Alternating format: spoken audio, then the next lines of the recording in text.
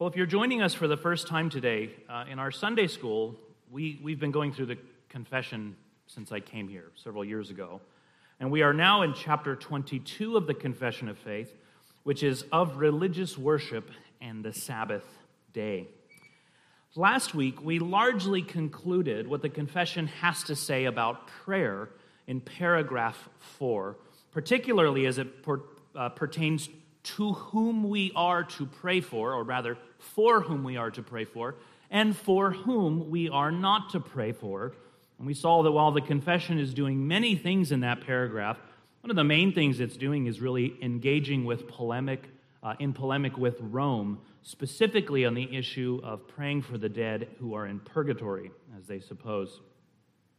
After we considered that, we moved on really only just to read paragraph 5, which I don't think we'll even read today. We considered the fact that the confession is really starting to move away, or maybe not so much move away, but deal specifically with what we call public worship. It deals with religious worship in several respects, but when it's talking about religious worship, it's not just referring to public worship. In fact, I would say it also considers the worship of the individual and family worship as all falling under the broader category of public worship, religious worship. In fact, if you have your confession of faith, if you look at paragraph 6, it kind of puts all of those three under religious worship. It says, neither prayer nor any other part of religious worship is now under the gospel tied unto or made more acceptable by any place in which it is performed or towards which it is directed. But God is to be worshipped everywhere in spirit and in truth, as in private families daily, and in secret each one by himself, so more solemnly in public assemblies, which are not carelessly nor willfully to be neglected or forsaken, when God by his word or providence is called thereunto. So all those things are, they kind of fall under the larger category of religious worship, which is interesting because that also means our private worship and even our family worship is also regulated by the Word of God. We'll give some examples for that, but not necessarily just the public assemblies as well. Nevertheless, paragraph 5 is really starting to deal more with the public worship of the gathered church. We saw that the confession there in paragraph 5 refers to parts of religious worship. Parts of religious worship. If you remember, I said that what the confession means by that is what we largely refer to today as elements of worship. The elements of worship. Those things which are commanded by God to be in his worship. If something is not commanded by him, it's not an element to worship, okay? Dramas and skits. And I'm not trying to just, bash Big Eva or anything today. Dramas and skits. Are those commanded by the Word of God? Then they're not an element, right? Burning candles and incense. Is that commanded by the Word of God? No. So it's not an element. Therefore, those are not properly parts or elements of what we referred to. But then, notice something that I want to say very specifically. When we say those are not elements of worship, we should say they're not elements of New Testament worship, right? They're not elements now of worship. There is no evidence that those are elements of worship under the new covenant. But some things, such as the burning of incense, they were elements of Old Testament worship, weren't they? Weren't they? Didn't the high priest burn incense, right? So let me ask you this then. If that was instituted by God under the Old Covenant, why can't we do it today?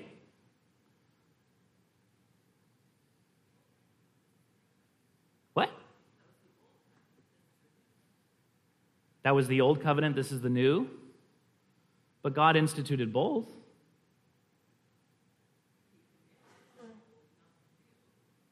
Okay. Any other ideas? Well, there are several reasons why. and they kind of get at what I really want to talk about today before we dive specifically to look at the elements of worship. There are really some broader categories that will help us to kind of parse through them and really to ask some questions legitimately about what is worship. I think if you look at paragraph 5 and all the things there, no one's going to have an issue that any of the things mentioned, such as singing, the sacraments, the Word of God, no one's going to have an issue with those things as elements of worship, right?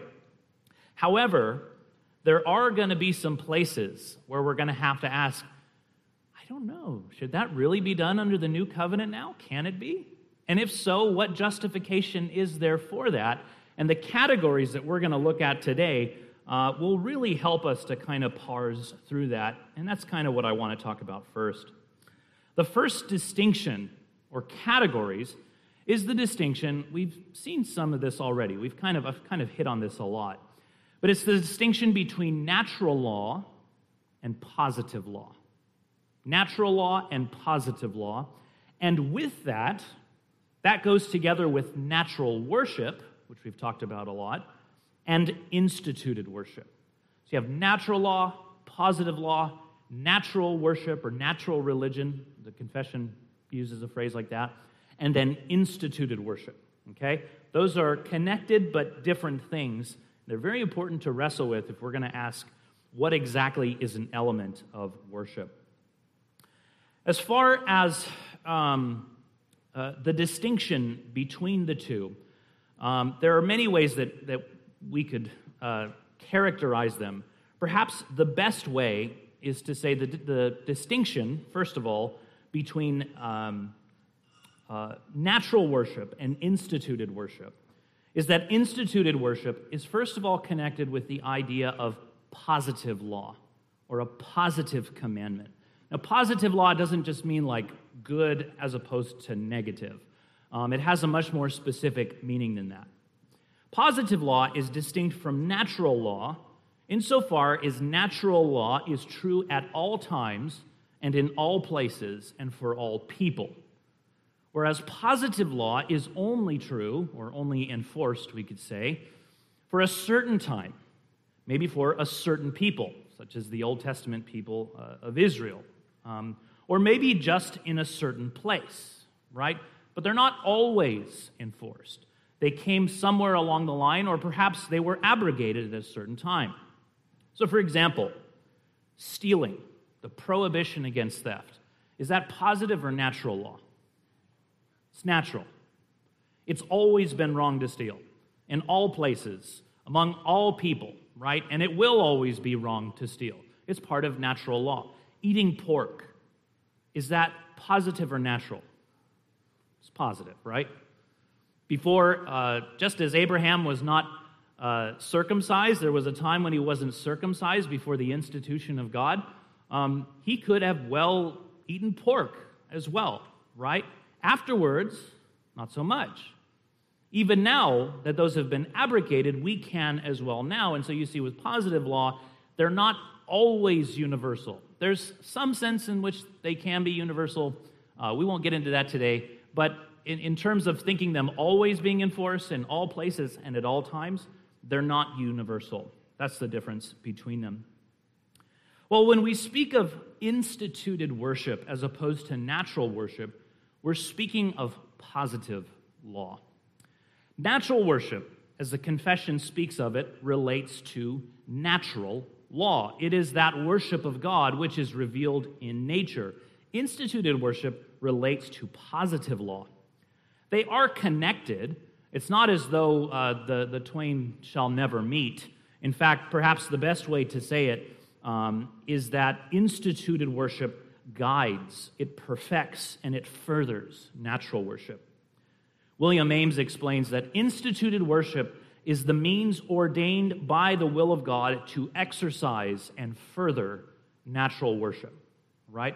So we're all called to worship God by virtue of merely being creatures, and yet the instituted, revealed way of acceptably doing that is revealed in God's positive institution as we have in His Word.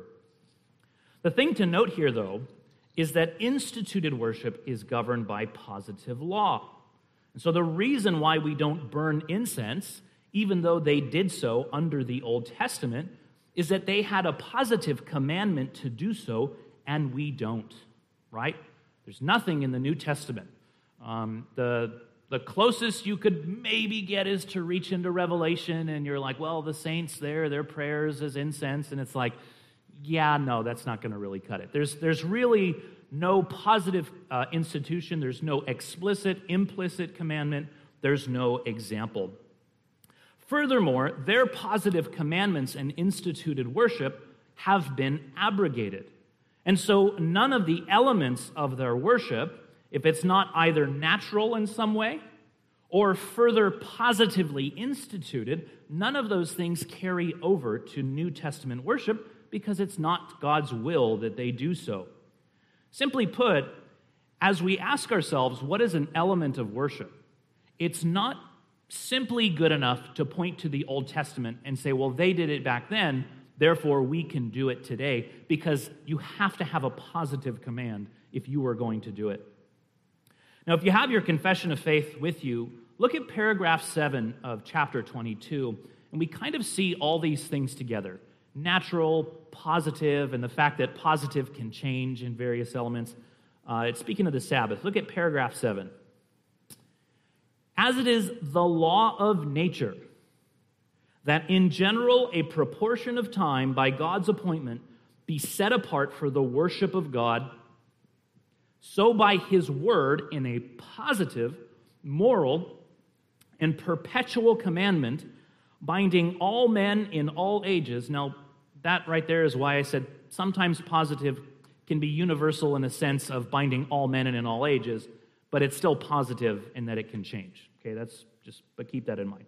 Binding all men in all ages, he hath particularly appointed one day in 7 for a Sabbath to be kept holy unto him, which from the beginning of the world to the resurrection of Christ was the last day of the week, and from the resurrection of Christ was changed into the first day of the week, which is called the Lord's Day, and is to be continued to the end of the world as the Christian Sabbath, the observation of the last day of the week being abolished. So notice several things there. First, it makes a distinction between the law of nature and positive law, or as it calls it, a positive moral commandment. That which is from nature or natural law is in general a proportion of time be set apart to worship God. That's just common sense from the light of nature. You just naturally derive that by the fact that you see there is a God who deserves worship. It makes sense that you set aside a time to do it. And that's why we see men do that in all kinds of corrupted ways throughout the world. They set aside a time to do that. There's a specific day. I think if you're a Muslim, I think they go to mosque on Friday, I think. There's just a common sense thing that you set aside certain time, right? There is, however, a positively instituted aspect of this, and that is the specific day on which we carry out that aspect of natural worship, namely the setting aside of time to worship God. God instituted positively in creation, and afterwards more explicitly in the law, that the Sabbath day be kept on the last day of the week, right? Namely Saturday. But notice the confession also says that after the resurrection of Christ, there is still a positive element, but it's changed.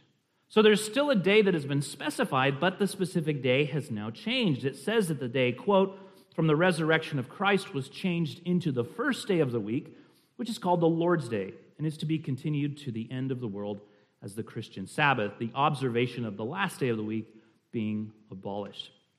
So the previous positive institution that we carry out the natural worship of setting aside time, the previous institution, that be on Saturday? Well, it was positive. And since it's been abrogated, and now the Lord's Day has been instituted, that's the day that we carry out that natural aspect of worship. All that to say, just because something is done under the Old Covenant, it does not mean it is acceptable today. If it was part of the Old Testament instituted worship, that was all abrogated. That all came to an end. And just to point to that and say, well, see, this is why we can do that, that's not good enough.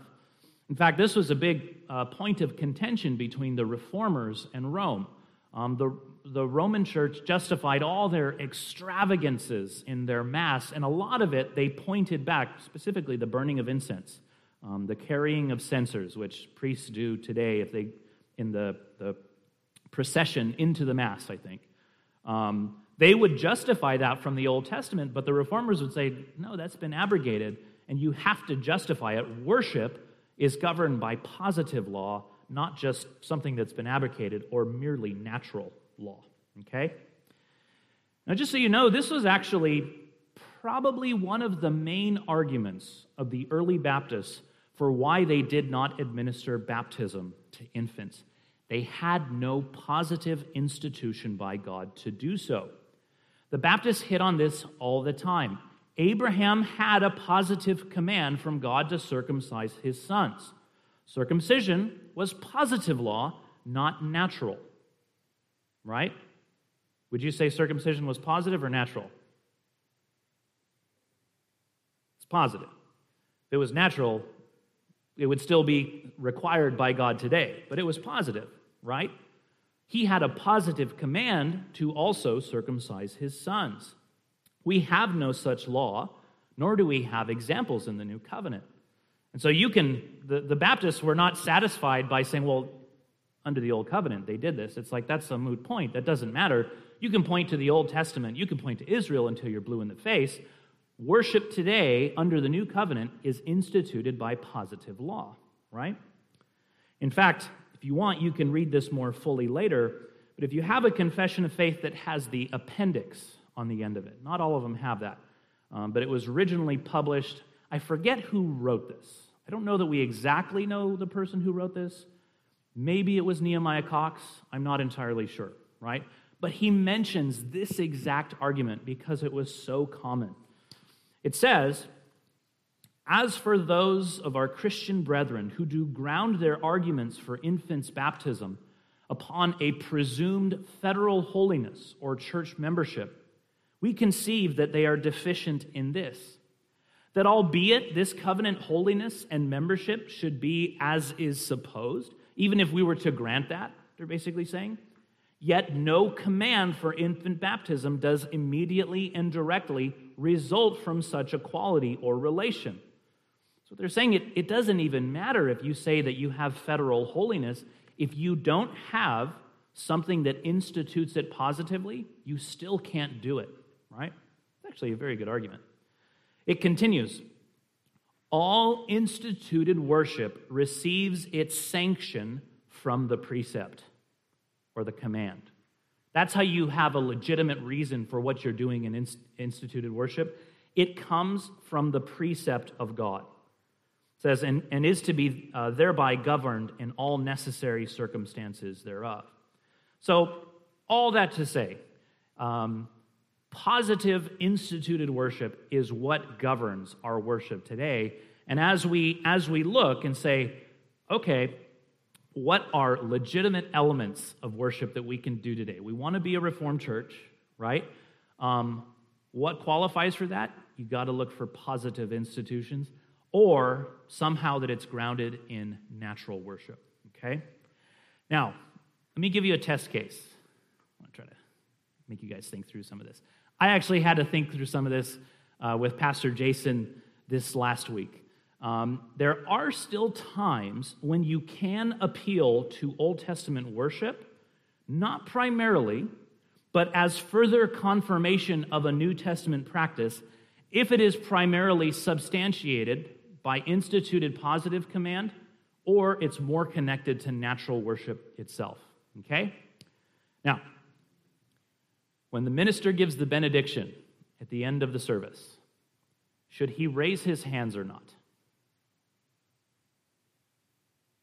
What do you think? Now, let me say this.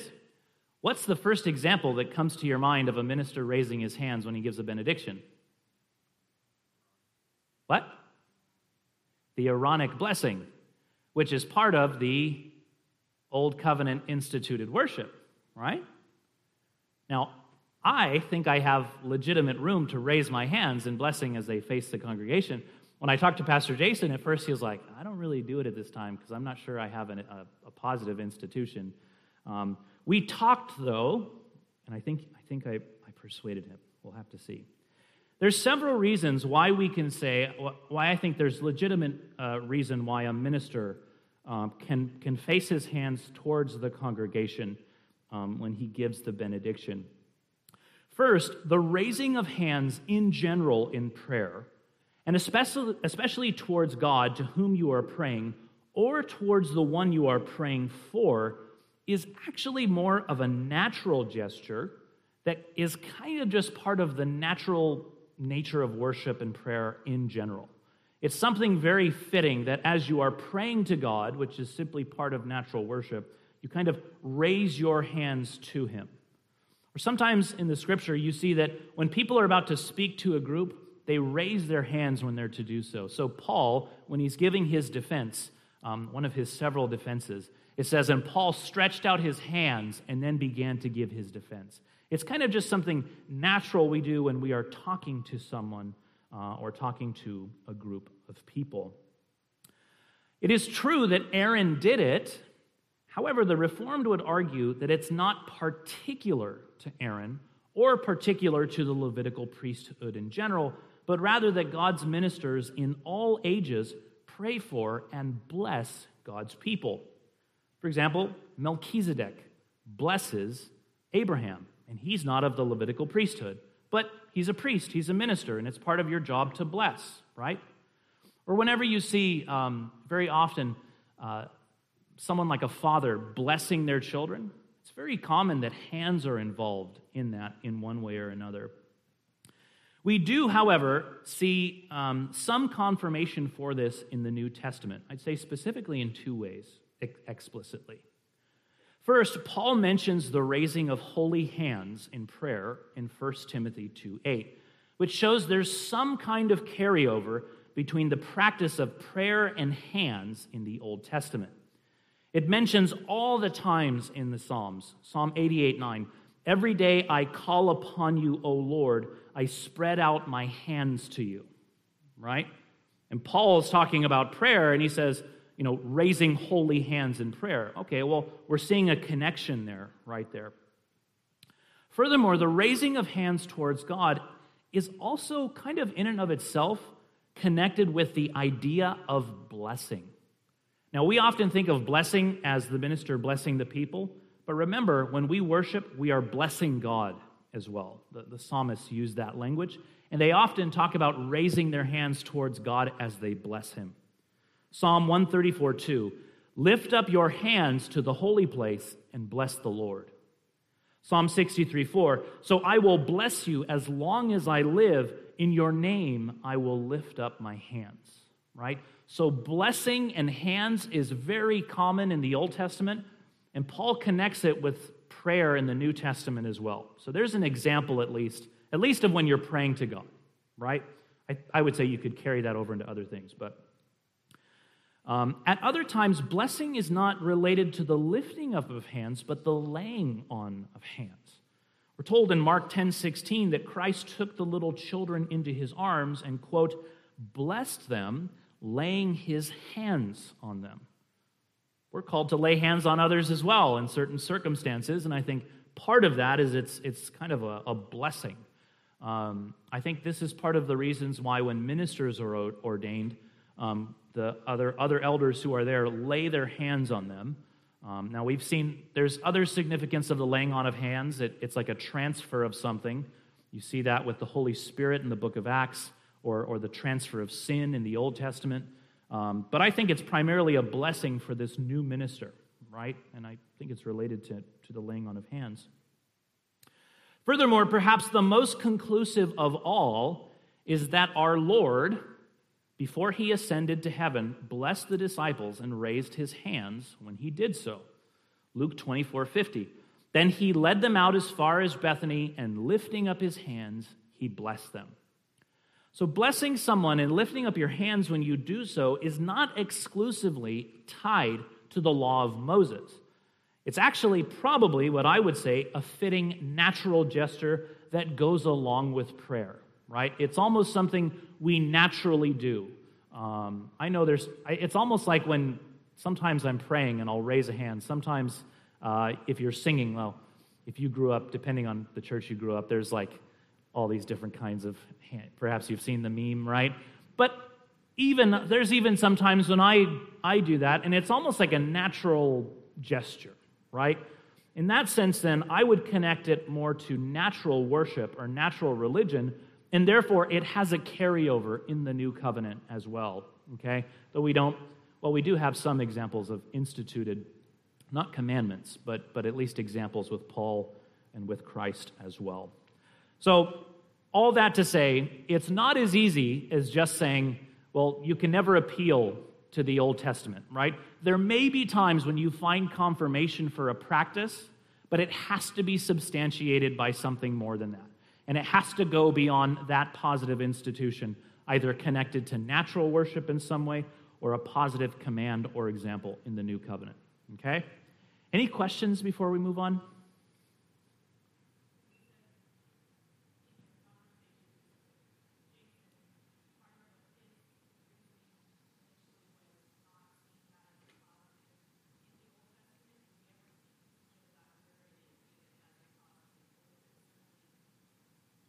Well, it's explicitly with Aaron. So in the Aaronic blessing, number 6, it says, it doesn't say hands, and Aaron shall lift his hand. It's singular.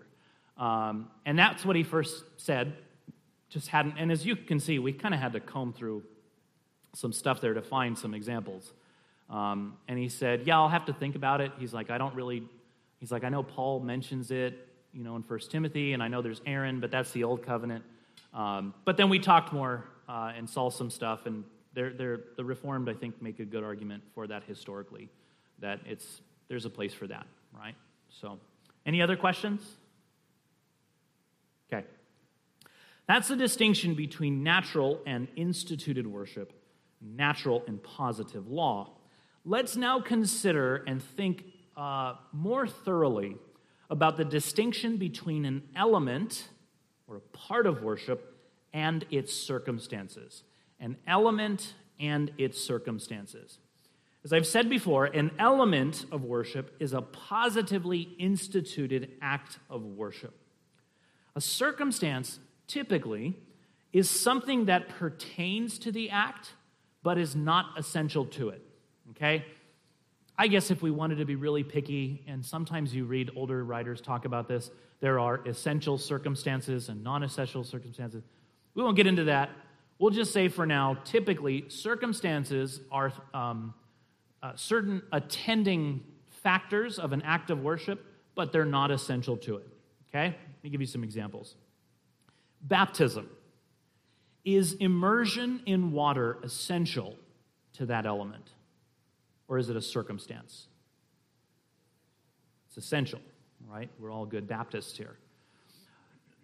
It's essential to baptism, so much so that even our confession says it's necessary for the due administration. The implication being, if you were not immersed, you were not baptized. So essential it is, right?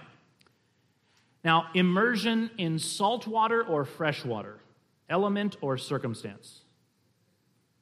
Was anyone here baptized in salt water? I was baptized in Huntington Beach. I told a youth minister, I said, throw me down hard. Okay, it's a circumstance. There's no commandment about the salinity level of the waters, right?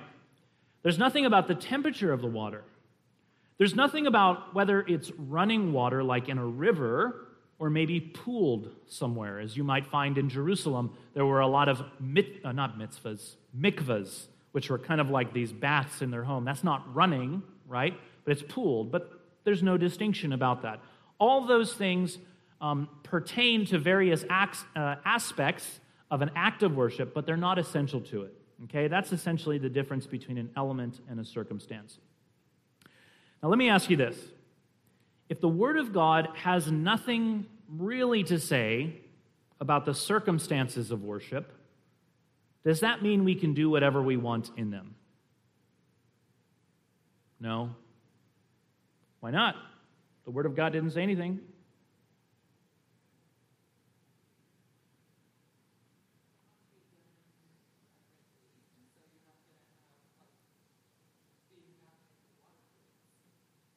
In water boots? Water balloons. Oh, okay. Okay, yeah. I guarantee you that's been done somewhere, but yeah.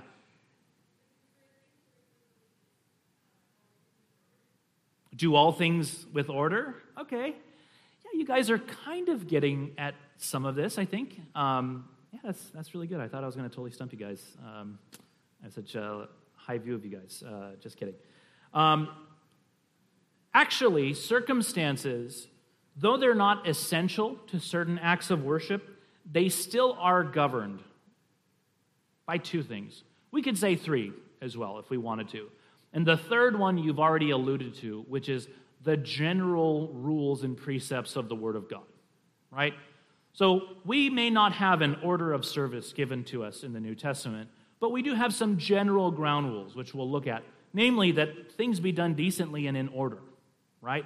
Or that they be done reverently. So even though you don't have a specific command, those broader general rules still apply. The other two things, though, that govern that are namely the light of nature, confession says, and Christian prudence. The light of nature and Christian prudence. It says this in chapter 1, paragraph 6. Turn with me there real quick. Very important paragraph.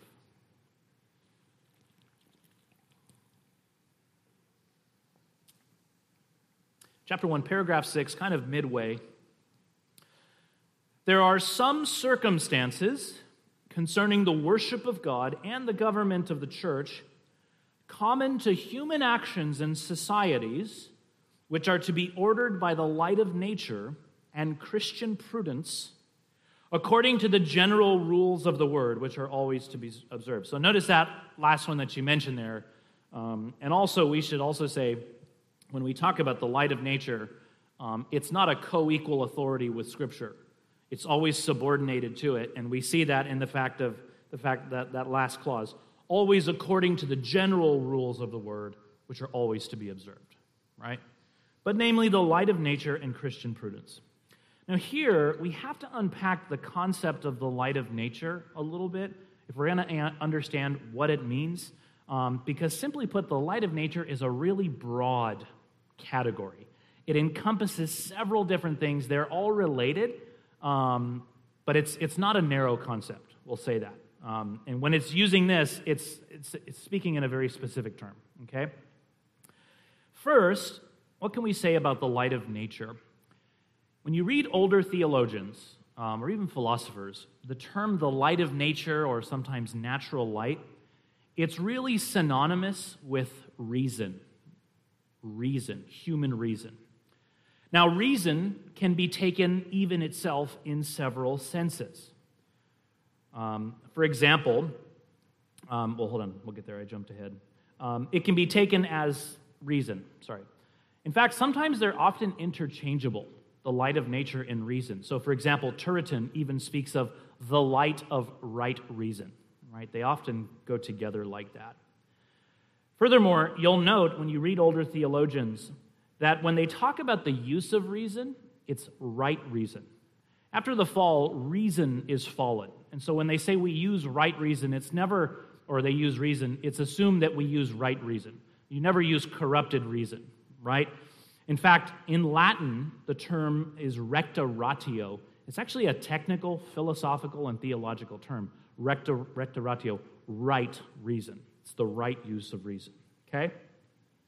Now, even here, reason can be taken several ways. First, it can be taken subjectively. Not subjectively in the whatever your truth is my truth, man, but in the subjective sense of the one who reasons, or that which reasons, okay? Here it's talking about the faculty in the mind, the intellect, that which reasons, right? Subjectively is reason. It can be taken objectively for that which is reasoned, or really just natural knowledge in general. Those things that we know and come to through the use of our faculty of reason, okay? Both ways it can be taken. Turretin says, human reason is taken either subjectively for that faculty of the rational soul, so notice a faculty, by which man understands and judges between intelligible things presented to him. So it can refer to that, just your faculty, the mind that God has given you. Or, objectively, for the natural light both externally presented and internally impressed upon the mind, by which reason is disposed to the forming of certain conceptions and the eliciting of conclusions concerning God and divine things. Now, several things to note. First, it's either subjective or objective, he says. It's either that which reasons or that which is reasoned. Then he breaks down the objective category into two more categories. First, internal versus external. Things that can be known through reason are either known internally or externally. Can you guys give me examples of those? Especially if we think about the natural knowledge of God. How do we know things about God internally? There's something written somewhere in our chest. The law of God is written on the heart, right? We know certain things about God because it's been internally impressed upon us. How do we know and see things about God externally? The heavens declare the glory of God, creation and providence, right? In fact, our confession of faith in chapter 1, paragraph 1, kind of mentions both the internal and the external. It says, although the light of nature and the works of creation and providence do so far manifest the goodness, wisdom, and power of God, So there it uses the term light of nature really only to speak of internal, and the works of creation and providence, those are the external. Historically, those would all fall under the light of nature, so I don't think the confession means a really sharp contrast between the two there, right? But there's internal and external. You can know things internally or externally, right? Things which can be known naturally. However, even more broadly than that, we can say our natural knowledge, or the light of nature, is not just things about God that can be known, but really even more broadly than that, it refers to all natural knowledge in general, not just natural theology, but all natural knowledge. Arts, math, science, all kinds of things that you can know naturally through reason. Sometimes theologians use the light of nature to refer to it that way. For example, in 1646, a group of London Presbyterian ministers penned what became a very famous treatise in defense of Presbyterianism called The Divine Right of Church Government. In it, they talk about the light of nature in this broader sense, and just listen to what they say. They say, quote, "The Spirit of God and of Christ in the New Testament is pleased often to argue from the light of nature in condemning of sin, in commending and urging of duty." Okay, so they're saying in the New Testament, often the apostles will bring in the light of nature to enjoin the believers to their particular duties. Thus, in the case of praying or prophesying in the congregation in an unknown tongue, Paul strongly argues against it from the light of nature, they say. Now, some of you actually mentioned that passage, right? Did you know you were arguing, actually, in some ways, or maybe not mentioning it explicitly, but Paul argues from the light of nature. How? Well, look at what Paul says. If we look at 1 Corinthians 14, 7 through 11, he supports his arguments with truths from the art of music and the nature of human language. And those things don't fall under natural theology. Those are just natural knowledge in general, okay? Paul writes, "If even lifeless instruments, such as the flute or the harp, do not give distinct notes, how will anyone know what is played? And if the bugle gives an indistinct sound, who will get ready for battle?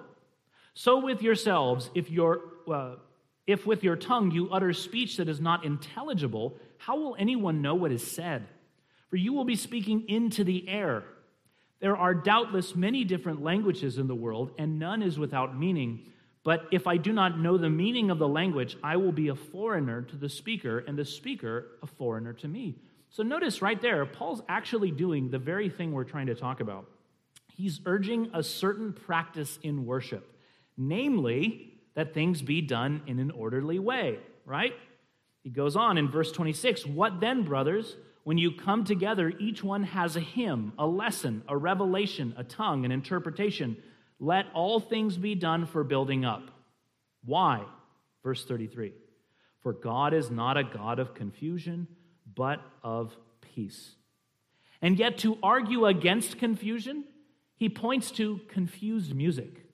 If I were just to get right there and just do whatever, just make a bunch of random noise, they'd be like, "Oh, you know this Billy Joel song?" And you'd be like, "I don't think I've ever heard that Billy Joel song before," right? Because it doesn't make sense. It's cacophonous. It's crazy. If I were to speak and just make up a bunch of different noises as a language, you would not understand me. Why?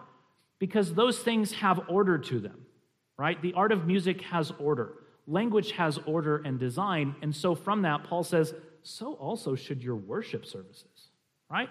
So that's an example of pointing to the light of nature. Interestingly, I would say our confession also speaks of the light of nature in a similar way in the section about circumstances of worship.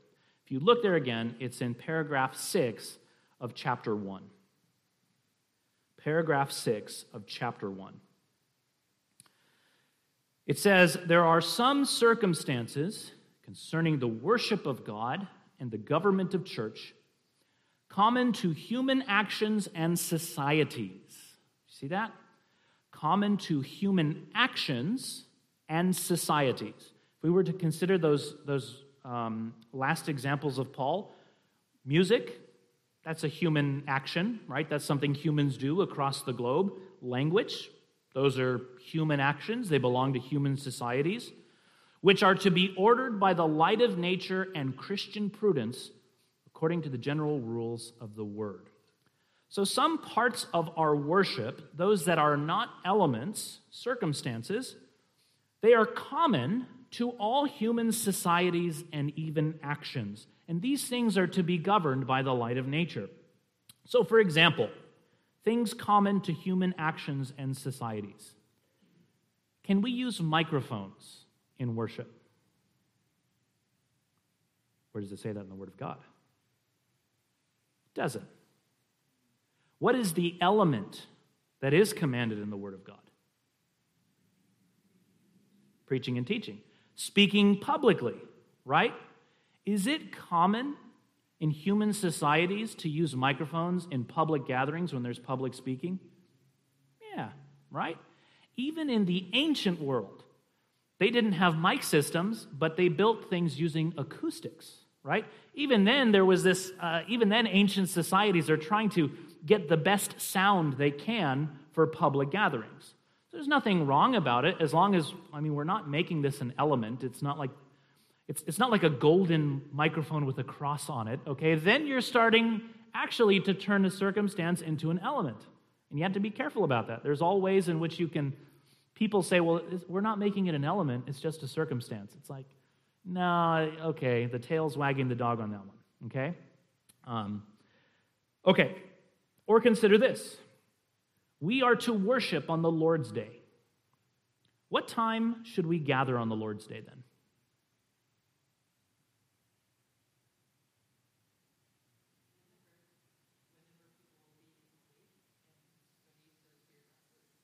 Okay, so not in the middle of the night, probably not 3 a.m, right? And maybe after they've had a little bit of breakfast and coffee and they're slightly coherent, okay? Now let me ask you this. Is that common to other public gatherings and human actions and societies? Yeah. There's not typically board meetings at 3 a.m, or maybe, I'm sure there's in the crazy world of business there is, or something like that, right? But typically, public gatherings, they happen in the daytime, and they start at a reasonable hour. I would say around 9 a.m. There's a reason why we speak of a 9 to 5. There's a reason why most businesses open, maybe not most, but a good number of ones, they open between 8 and 10. Partly because they're not awake before that and ready, and otherwise they don't have any customers because no one else is awake by then. It's not normal in human societies to be up by then, right? Similarly, those things should govern when we meet for church. Thomas Goodwin speaks about this in my favorite book on congregationalism, better than John Owen. Sorry, I love John Owen. Thomas Goodwin is my favorite on congregationalism. But the title is Of the Constitution, Right Order, and Government of the Churches of Christ. He says, "So now for us, as to what hour of the day we should meet, about 9 o'clock is the best. Considering the time of preparation before, and the weakness of many, and the due times of rest and the meals to come afterward, and that the church should not meet in the afternoon presently after meals is the best also for edification, to prevent dullness or hurt by indigestion." Right? So you guys who are visiting us today, welcome to Sovereign Joy. We have all kinds of dullness and indigestion because we meet at 2 or 3, right? He says, "Now to these hours, these times, as circumstances stand with us presently, we are determined not by an invariable institution, but by a general rule. Let all be done for the most edifying, which falls out with us to be these times, which perhaps for another church would not. And so the determining of this hour is not wholly human, for men are bound to determine things by rules, yet not wholly or merely divine, as particularly pointing them out as by an institution, but divine in respect of a general rule, and also human in respect of the particular application, man's wisdom being left to consider these circumstances and so to apply these right rules." So if a church were to meet, like let's say there's to be a new church and they wanted to join the association, and we're like, "Brother, what time do you guys meet?" And they say, "We meet at the crack of dawn because David says, 'Early will I seek you,' or something like that. And we can't figure out why we can't grow, right? Or I don't know, something like that. Say, "Brother, you're not actually violating the word of God, but that is contrary to nature. It's contrary to the light of nature. God made humans to be awake in the daytime and asleep at night. That's part of nature, right? And you're kind of going against that. You're not sinning per se, but you're not necessarily acting wisely." So notice, circumstances are still governed by natural rules or general rules or prudence. Okay, now the other thing the confession mentions that we should talk about here is not the light of nature, but Christian prudence. Christian prudence. Who can tell me, you smart people, the relationship between the light of nature and reason and Christian prudence or prudence?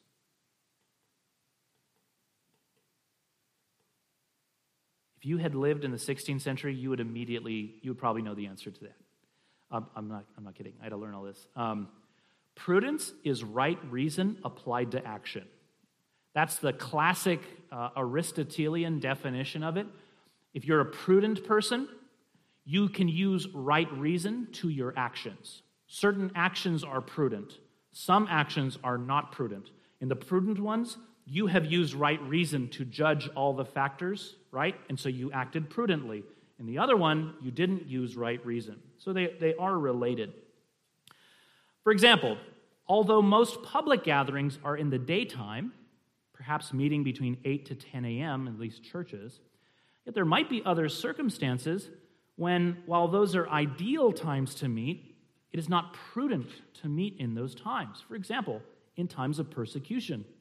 Goodwin explains, "Now, as our case stands, the daytime seems best for our edification by the ordinances, because our spirits are more fresh in the day than in the night.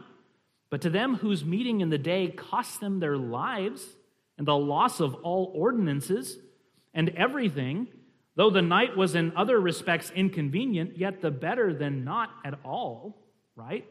In some ways, it's more prudent, though it's not ideal. It is, in a certain sense, contrary to nature, but you're also trying to stay alive, right? So in some sense, that's governed as well. An example of this for us would be tornado warnings, or maybe after the snowpocalypse or something like that. There's ice on the roads. Texans don't go anywhere, right? We don't have tires for it. We don't have chains for it. It's probably not a good idea. And in that case, we would say, you know what? We're going to cancel Sunday worship this day or something, right? Because it's imprudent to do it, right? Okay, now with that, we'll stop there because we're pushing the limits. There are some things to clarify, as I said, especially with circumstances. You have to be careful, and this gets to the idea of the simplicity of worship. You have to be careful that you don't abuse the category of elements and circumstances and really bring in something which you're making more of an element, but you're saying it's a circumstance, right? We'll look at some cases of that. But for now, that's it.